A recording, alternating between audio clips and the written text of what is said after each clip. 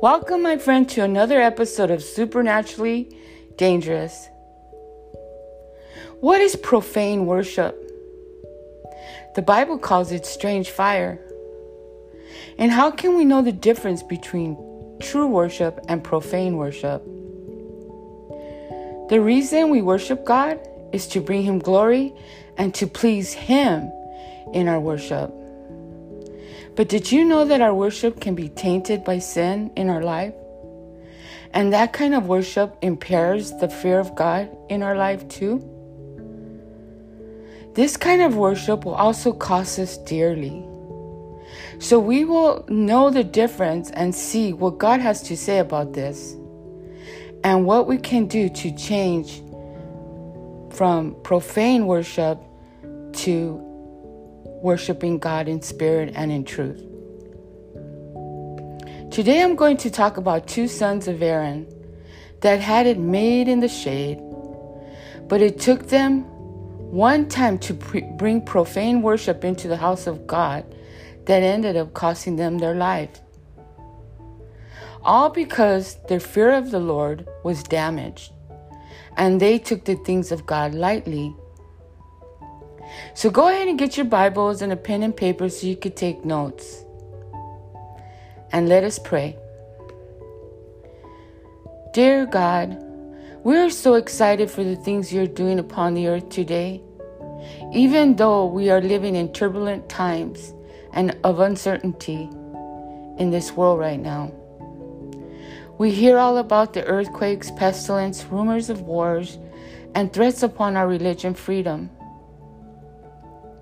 Even with all this bad news, we still thank you for the good news that comes from your precious word, your holy Bible. Bless this time of learning together with my friends and my co-laborers in Christ. Together we will draw closer to you as your return draws closer to us. And we ask this in Jesus' name. Amen.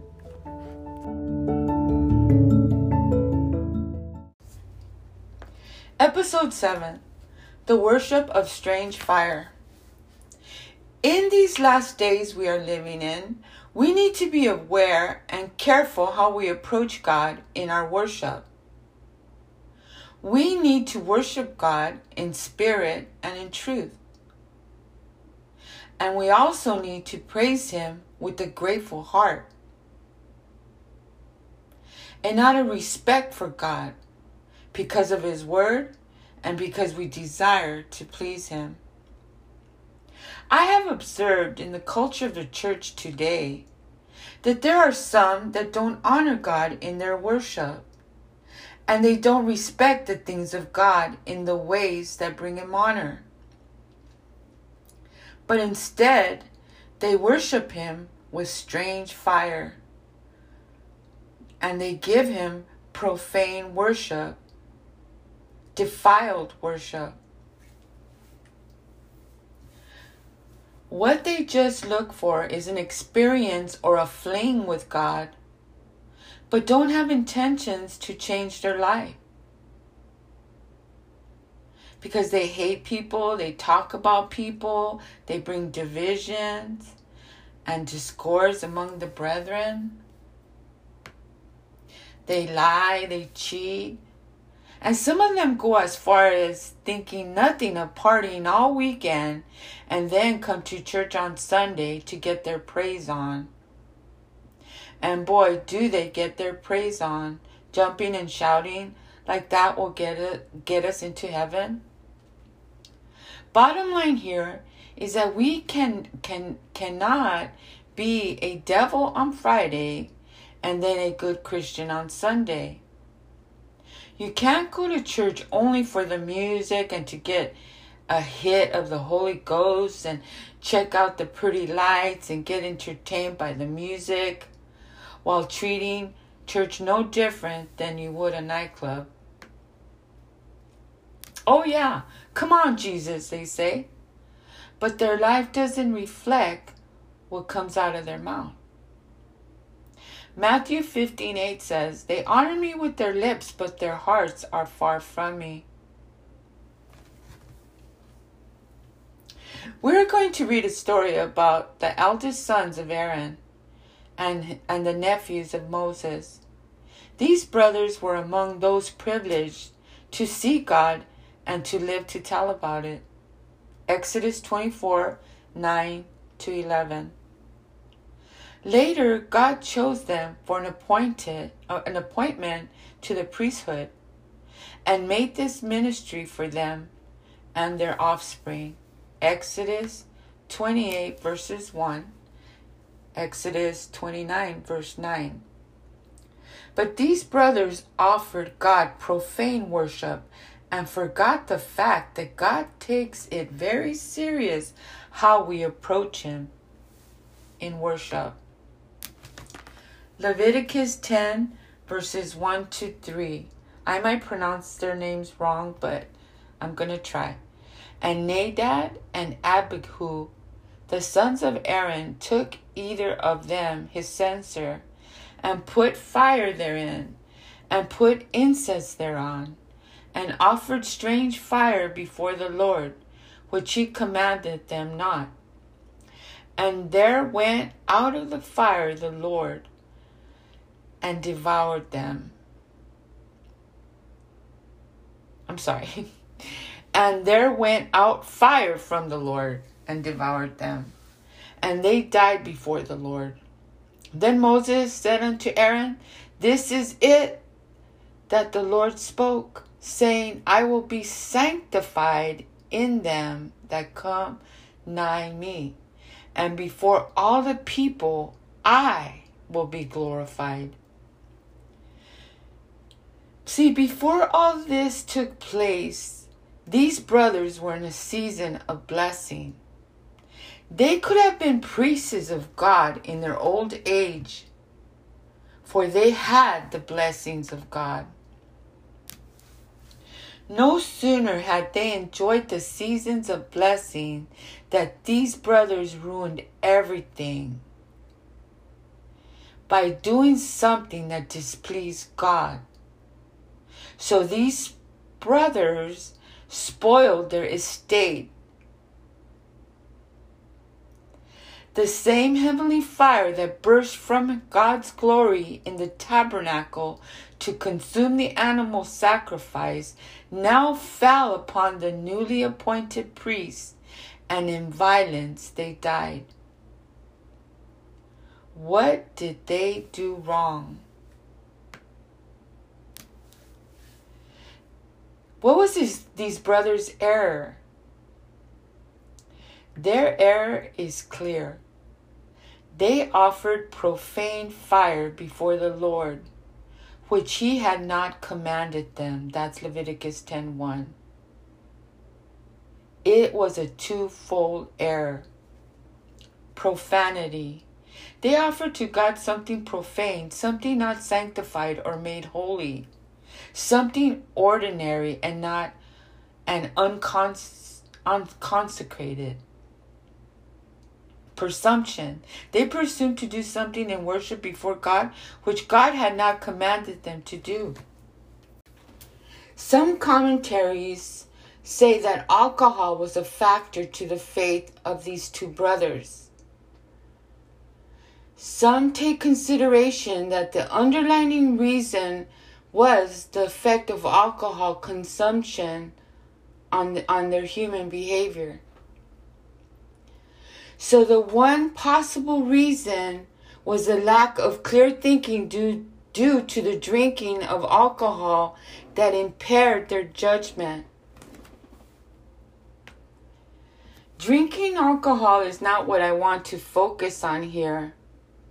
That will be saved for another teaching. But rather, I look at the mistakes that they made so that we can learn from them and that we can have the fear of God in our life. But in saying that, I would like to make something clear, that alcohol is not good for any Christian to take part of, period. That is my opinion, and I believe the Bible supports that. And we can dispute with Scripture, But that is a no-brainer for me. I started drinking alcohol at a very young age, and it was cheap wine and hard liquor. I would stash it in the bushes on my way to school and drink it on my way home. Every day I had to be intoxicated.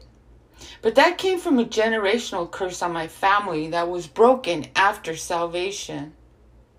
You see, my grandfather was an alcoholic, stone alcoholic. He would drink every day. Even as an older man, my mom would have to go out looking for him, and she would find him passed out in some alley or some deserted street. My uncle was the same way. Alcohol was a great part of his life. I remember going to go visit him in the mornings, about 8 in the morning, and he would have tequila, hardcore tequila with the worm inside it, drinking it, guggling it down like nothing. Alcohol will damage families. On my husband's side, the same thing. Alcohol ruins lives. So why would we want to consume it in the name of God when the proof is in the pudding that it brings destruction and death?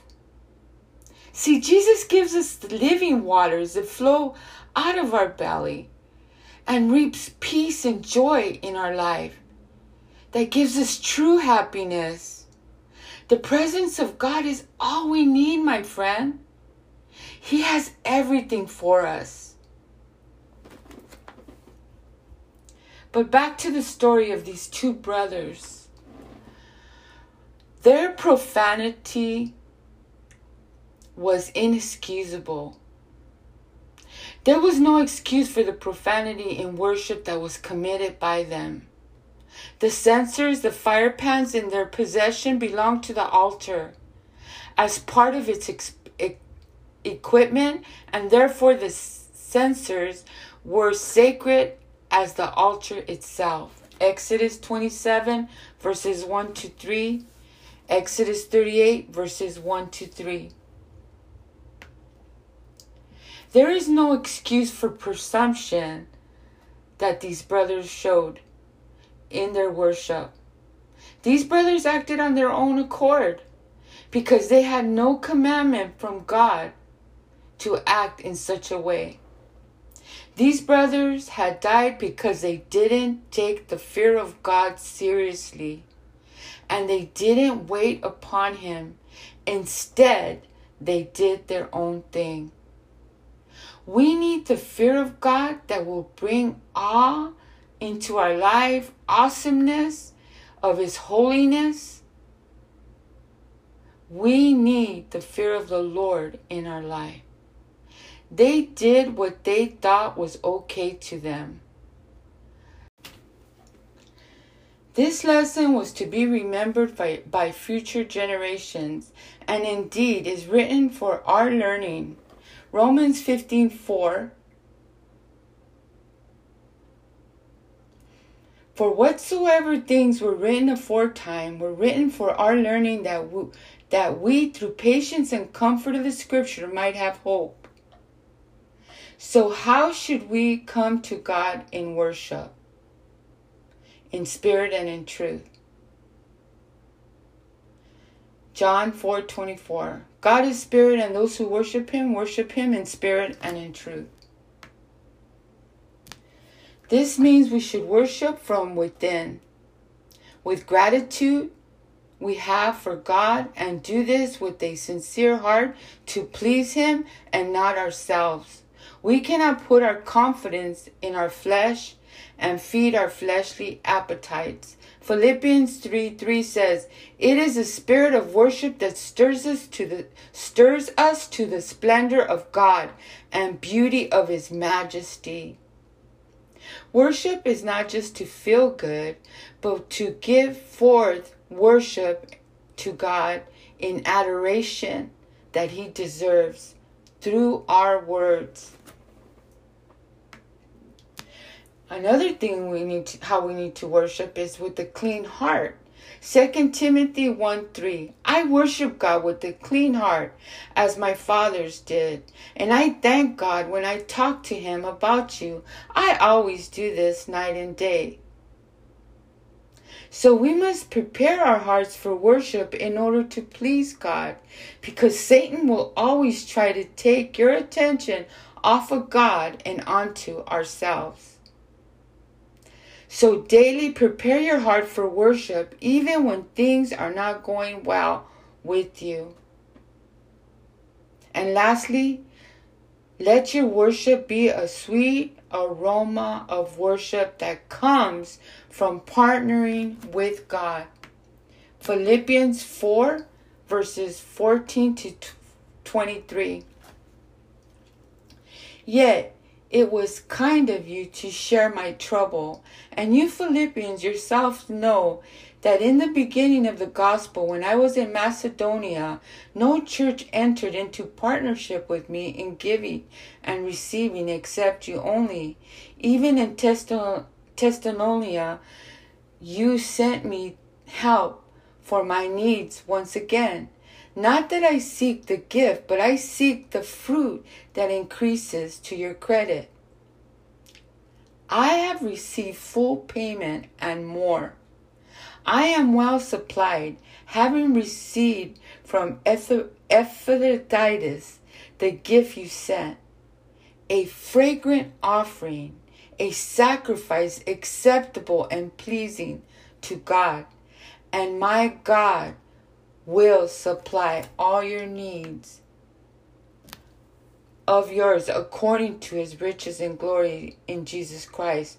To our God and our Father be glory forever. Amen. A fragrant offering. That's how we worship God. 2 Corinthians 2:5 says, for we are to God the pleasing aroma of Christ among those who are being saved and those who are perishing. Ephesians 5:2. And walk in love as Christ has and gave himself up for us, a fragrant offering and sacrifice to God. In closing, Leviticus 1:17. He shall tear it open by its wings, but shall not sever it completely. And the priest shall burn it on the altar, on the wood that is on the fire. It is a burnt offering, a food offering, a food offering with a pleasing aroma to the Lord. See, that's what the brothers should have did. They should have gave a pleasing offering to the Lord that would have sent out a pleasing aroma to the Lord. And that's what I want to encourage us to do in the body of Christ now. It is so vital that we send out a clean, precious aroma to God because of a life that we're partnering with him, a life that we're serving him with our whole heart, that we're not playing games with God. So what are we to do to send this sweet aroma to the Lord? Let's recap. Not to do the same mistakes these two brothers did by their disobedience in their sinful natures.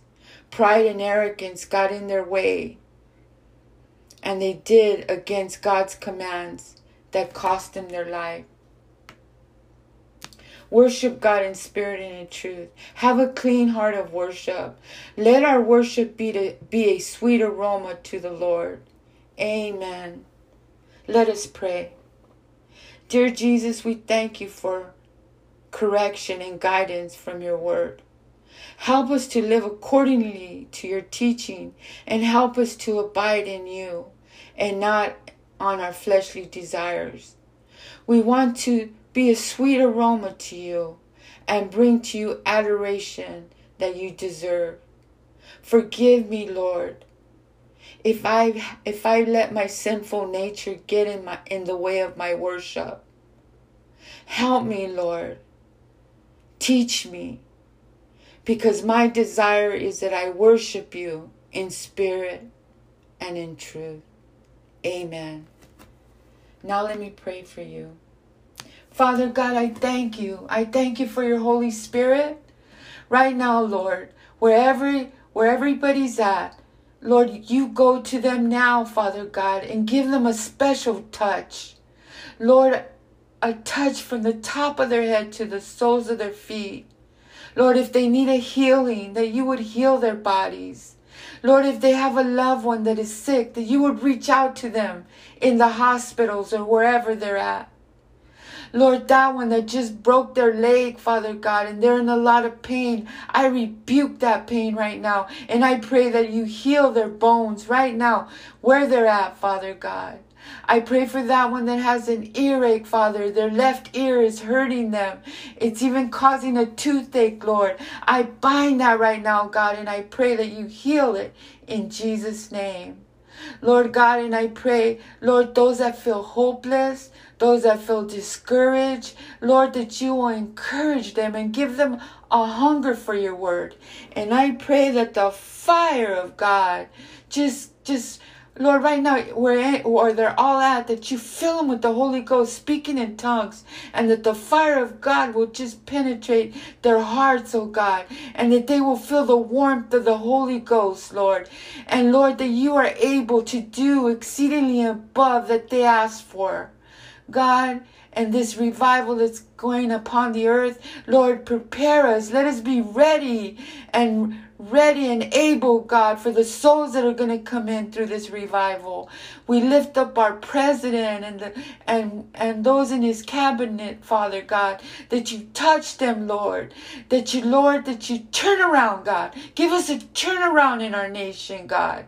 And we ask this all in the mighty name of Jesus, and we thank you. Amen. Thank you for joining me today, and the next teaching will be dealing with a familiar spirit. Shalom and goodbye. God bless.